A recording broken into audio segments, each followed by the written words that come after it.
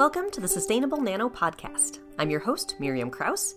In this episode, we have an interview with Penelope Hill, a software engineer and technical writer. And while we don't specifically talk about nanotechnology or sustainability as such, we do discuss something that's important in science and technology fields, and everywhere else really, which is gender bias. If you've been following the news in the United States over the past few weeks, you know that we're having sort of a cultural moment where we're finally publicly talking about and acknowledging problems with sexual assault and harassment that are rampant throughout our culture, and they have been for a very long time. And implicit bias is something that is not the same by any means as harassment or assault, but it is certainly a related issue in that the sort of subconscious or automatic biases that we have in our culture about gender, and they're not just about gender, but that's what we're talking about in this particular case, are part of the systemic issues that have been leading to this cultural conversation that we're having. So I did this interview with Penelope quite a bit before this most recent round of news stories, so we don't actually talk about that in the interview, but you'll hear that it's absolutely related to some of the same issues. And the reason I interviewed her is that she created an interactive computer model to show how a very small amount of gender bias, in this case, can have long-term effects in an employment system. So, for example, a company that starts with 50-50 men and women employees, if there's only a tiny bit of bias against women as people are promoted to the top layers of the company, that small amount of implicit bias alone can lead to a significantly reduced representation of women in those high echelons of power. So you'll learn more about the app in the interview. I hope you find it interesting and thought-provoking. So without further ado, here's the interview. Hi there. Hi. Thanks so much for taking the time to do this. Yeah, definitely. I'm excited. This is fun. So yeah, like I said, we're doing this podcast. It's for part of our outreach efforts for this Center for Sustainable Nanotechnology, which is a chemistry research center. But we're interested in, sort of life and science in general. And when I came across your simulator, I thought this totally applies to academic science contexts as well as business, which I think is sort of the model you set it up on. Yeah, absolutely. Anyway, so yeah, I should back up a little bit. Would you like to introduce yourself briefly? Sure. So let's see here. I'm Penelope Hill, and when I wrote the app, I had changed careers from being a project manager to a software engineer, and we'll kind of see on this journey. I've actually switched again. I'm now doing technical writing, and I think at the time when you're coming out of being a project manager, I worked in publishing for like a decade, and I worked mostly around women. I worked mostly for women managers. And so like gender bias and gender diversity weren't things that were really that top of mind for me. But when I became a software engineer and started working at a tech company in San Francisco, life was a little different. And I think issues around gender bias became really personal for me. So yeah. Do you mind sharing any specific things that really stood out to you? Yeah, I think part of it was just the lack of women. So I was on teams where I was the only woman. And I think anytime that happens, you become kind of like, you can't possibly represent everything, right? And so it was tricky. I felt like not only was I a woman, but I was a mother. And so there's a lot of things that I felt like very much an outsider, I think, in terms of the things that were what my world was about, what the demands of my life were. And I think even particularly engineering, it's such a demanding field in terms of it's competitive, but it's also the kind of field you have to put in a lot of hours, not just to hone your craft, but to stay on top of technology and to be really good. And that's challenging, I would say, argue as like any parent, man or woman. It was certainly challenging for me to feel like I could keep up and do the level of performance I had done in my past life. And it was lonely, I would say, to kind of be sort of the only one in kind of a sea of men. Mm-hmm. So tell us about this app or this model that you created. Yeah, so it was actually while I was working at a tech company that they started creating some training around, they wanted to do an employee unconscious bias training, which is something we're seeing more and more different tech companies are doing. And my company had learned about this research paper that had been done in the mid-90s by a couple different professors. I think Richard Martel was the first name on the paper. And basically in that paper, what they had done is they had come up with a computer simulation that looked at like a fictitious company and what might happen with like the cumulative effect of gender bias over time. And so what I offered to do was to kind of create an app version of that where we could really see it, but also play with the levels a little bit. And so what you see if you go to the app, which is doesgenderbiasmatter.com, is you'll see a bar graph. And you'll see 8 levels, sort of level 1 to level 8. And level 1 represents the entry level, and level 8 is the executive level. And what's happening behind the scenes is before the simulation begins, all 8 levels are populated equally between men and women. So that's actually better than in real life. Right. You're not starting from that. Yes, it's like a perfect... In a perfect world, right. Yeah, exactly. And then it looks at 20 performance review cycles. So it looks at, assuming it's like a 10-year period and everyone's getting like 2 performance reviews a year, the simulator goes in and at each performance review, it randomly scores everyone, men and women, just totally randomly. But depending on what amount of bias and towards whom, so if you're on the app, you could pick bias towards men or you could pick bias toward women. You can also select different bias amounts, so like 1, 5, or 10%.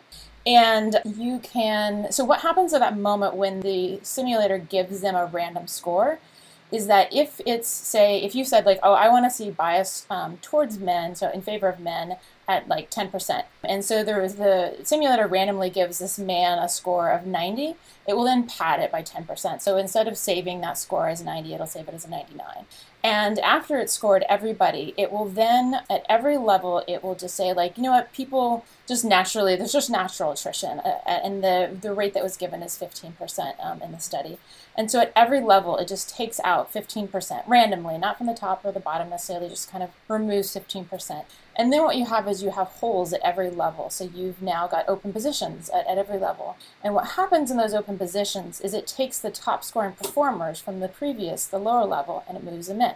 So if you're a top performer in level 6, you get bumped to level 7. Top performers from level 7 get bumped to level 8.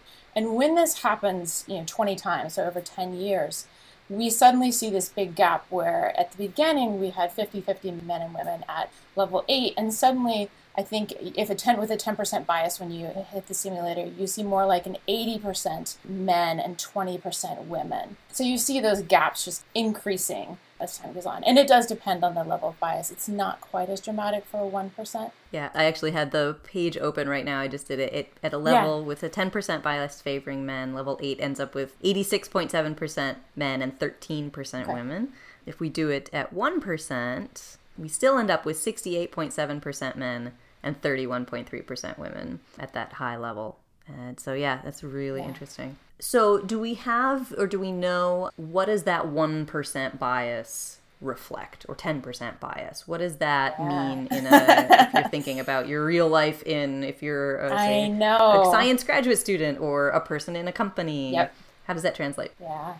I think that's really tough. I think that's where it gets really subjective. Like, I think a lot of us would agree, like, in ourselves, in our workplace or whatever, there is some amount of bias, but how much? And how do you quantify that? Like you're saying, like, what does a 1% bias look like? And I don't know that we can really draft that out, but I think what the simulator tries to do is say that even if it's just a tiny bit, let's just say it's only 1%, whatever 1% means, that cumulative bias, over time has an impact, right? It does something much more dramatic than we would expect if we're saying, like, oh, I don't think, like, just a little bit of bias, like, what does that really do? Does that really change the shape of our companies? And I think that for me, the exciting part of looking at that, because I think that notion of cumulative is true in so many fields, right? Like, you talk about, like, investment. It's like, oh, if you invest a little bit early, after a while, it all, like, adds up or whatever.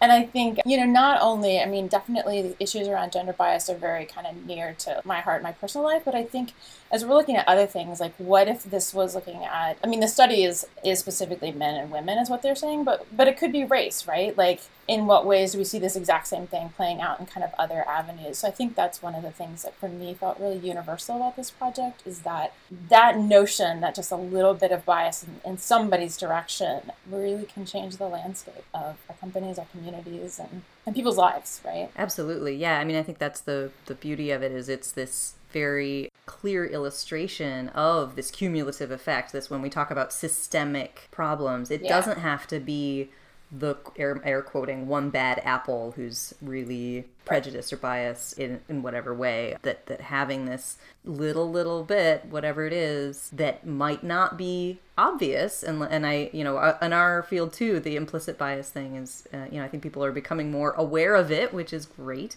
That's first step in addressing implicit bias, is for it to be kind of made, apparent. But then, you obviously you have to then decide, once you're aware of it, you have to say, okay, well, what are we going to do about it? But just to be able to see that, yes, indeed, having a systemic, very small, any kind of difference between two groups, and because it's a mathematical model, as you say, you can change the labels to compare any two things, that's the outcome that you get. So I'm curious to hear, have you gotten feedback about having done this? Yeah, what was interesting to me is, so the kind of the way in which it got out in the world was just Twitter. Like, I'm not actually really much of a Twitter user. If you look at my account, you'll kind of see. But I posted on Twitter, and what was interesting to me, because my immediate community is tech, and I sort of knew, like, my friends would kind of share it or whatever, or it would resonate with them. But actually what surprised me was the outreach from academia, and from all sorts of places. I had like somebody in Australia say, hey, I'd like to use this in my classroom. Is there anything else that you want me to, you want to talk about? Or different people kind of reached out, and largely I was seeing it shared among like women scientists.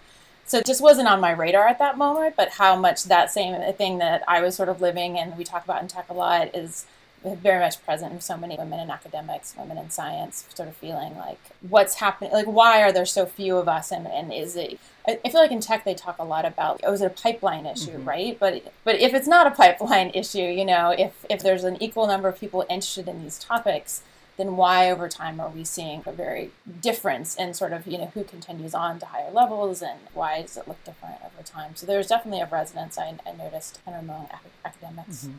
So obviously this is not what this particular project was about, but what do you think about once organizations have recognized this or buy into understanding the kind of insidious effects of bias? What's the next step in your opinion? Interesting.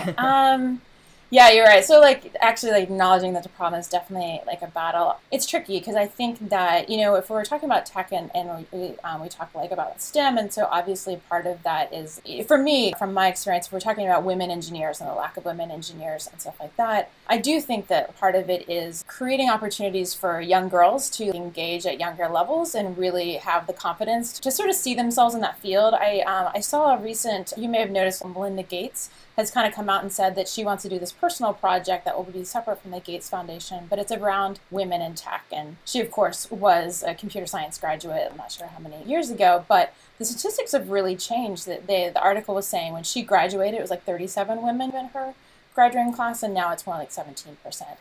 And I think one of the things that she mentioned that I think is interesting and kind of relates to what you're talking about is that there was a certain shift in gaming culture that went from Pac-Man, where both girls and boys were like, this is a fun game, to games that were very male-oriented, where women were like, girls were saying, I don't want to play that game, and sort of the perpetuation of that, where they kind of started falling out and losing an interest in connecting. It just didn't connect with the things that they wanted to do. It didn't connect with fun. And so I think whether we're talking about learning to program or we're talking about some other kind of science, how do we find a way to make that both accessible and exciting so that someone wants to stay in it? I know for myself, I didn't know computer science wasn't that much of a thing when I was in college. I studied math for a while, and then I was like, what do you do with math? I just felt lost. I didn't know what my journey would be. And it was 20 years later that I decided to start to learn to code, and I loved it. And I still love it. I just found that my lifestyle didn't fit it all that well at the moment. So I think it's how do we get people to know it exists and love it and learn it? I think that there's also this sense of that once we're in that field, once we are a professor or we're, an engineer, whatever it is, that sense of helping continue be good advocates for each other. I think there was an article recently talking about, I think it was in the Obama administration, how women were doing this practice around if you make an idea, then I sort of say, hey, remember Mary made this idea? And we're because that sense of claiming each other, there can be real differences in how women and men articulate their ideas and claim them, not to sort of point fingers, but I think that sense of how can we be better advocates for each other as men and women, right? And support those journeys. I also think that, something that's getting talked about more and more, but I think, I have a 2-year-old. And so for me, when I decided maybe I don't want to spend as much time in my work life as I need to stay in it. So that sort of notion of like family life balance and who's doing everything, and is our organization, whether it's a tech company or university or whatever, supportive of those kinds of things? Because all of those things are parts of the leaky pipeline where you're like, you know what, I might love to code, but I don't love it that much, which is sort of part of what happened for me, right? That sort of complete picture. So if companies or universities are losing really skilled people because they can't somehow accommodate any variation in, what in academia is the hundreds of years of tradition of work styles, right? Totally. I'm curious what you think. Do you have any thoughts about how to create a better system, a better environment for this kind of thing? Yeah, no, I've been thinking about it a lot, and we're actually working on a new implicit bias workshop intended for our center initially, and then hopefully, eventually to kind of expand it out to other academic centers, but thinking about incorporating throughout the workshop as we were designing it, the awareness building of like, yes, this is a thing. Yes, we all have it. Yeah, it's there. And then almost every step along the way, okay, what can we do about this? So, for example, very concrete things in academia are like writing recommendation letters. And there are things where I think it was Arizona State University put out a flyer actually about how to be aware of your own gender bias when you're writing academic recommendation letters. So the types of words that tend to be used more for women than men that you might not even notice that you're doing until you look for it. And then you say, oh gosh, yeah, I've put that my women students that I'm writing letters for, I tend to write how conscientious they are and how dedicated and whatever. And the men, I tend to talk about how talented or enthusiastic, Yeah. So it's these kind of very, very subtle implicit things. So again, as we do the education thing, I think talking about what can be done, or like in academic job searches, what concrete steps can search committees do to preempt their own potential biased kind of things. And it's so hard because it is every step of the way, and especially when you're in a situation where there's one job opening, like in your model. And of course, the people who are hiring want to take the sure thing, the best bet, which if you're evaluating people on this one metric, which is this review, then why would they pass over the top scoring person to take the next person, right? So expanding our concept of how we evaluate candidates for different things too. Yep. That it's not just, if you're looking at grad school applicants, maybe GPA, it's important because it's maybe an indicator of how someone performs in academic classes and therefore how they will perform in academic classes in your program. But that's not the only thing they're doing. And it's certainly not the only thing at all what they're going to be doing as a professional in your field once they graduate, right? So anyway, so it's hard. We do what we can and keep hammering away at the awareness piece. And then I think part of what's challenging is that in each situation, how you address or try to lessen bias is different depending on every different thing that you're doing. So yeah. Definitely. It's a big topic. And also, I think just recognizing when things come up. For example, if you have parents in your organization or whatever, maybe you never had to have a nursing room. Right. If none of your employees had ever been breastfeeding before. And all of a sudden you're like, oh, suddenly our workplace is really inhospitable. But then addressing that when it comes up. Right. Rather than being like, oh, I don't know if we can do that. Yeah, totally. Anyway. So, are you working on anything? You said you're not on Twitter much, but if people are interested in, like, what you're working on, is there stuff that you'd want to share? Oh, interesting. I feel like at the moment I'm not, like, sort of building an app or anything, but I think that I loved this project, and I think, certainly if something else came my way, it would be really kind of juicy to dig into. I think in the meantime, I've really been thinking about that notion of the cumulative impact, right? And particularly the company, since I changed roles and became a technical writer, there's a lot more women technical writers. You know what I mean? I'm sort of in a different spot, and so it's not hitting me in quite the exact same ways. But I am at a large company that has really, and they admitted and they're working on it, like really bad racial diversity. And one of the things I think about with a company is that we do a lot of referral hiring. Like it's been a culture of like, good people, you're good people. And I look at my circle and I'm like, I don't have a really diverse circle of people I could refer. That's my reality, right?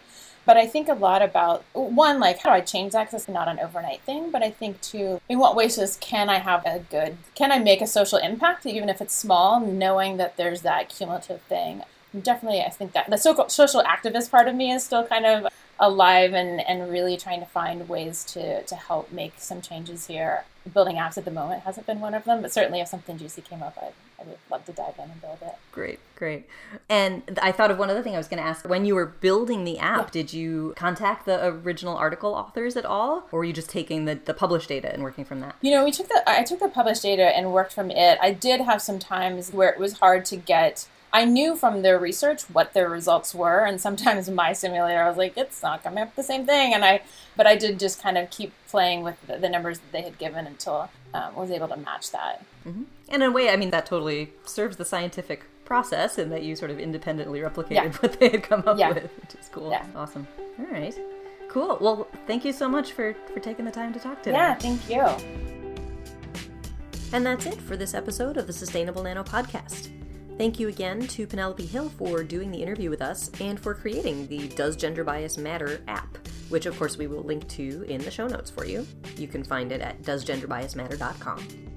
Thanks, as always, to the National Science Foundation for funding the Center for Sustainable Nanotechnology, which produces this podcast. Our usual disclaimer, as always, the opinions expressed in this podcast are those of the speakers and not necessarily those of the National Science Foundation. Want more Sustainable Nano? You can read our blog at sustainable-nano.com. You can find all of our podcast episodes at podcast.sustainable-nano.com or subscribe on iTunes or Stitcher. We want to hear what you think of the podcast. Please get in touch with us on Twitter or Facebook. We are at Sustainable Nano, all one word. Let us know what you think of this episode or what you want to hear in the future. Thank you again for listening, and stay tuned for our next episode, which will be coming in just a couple of weeks.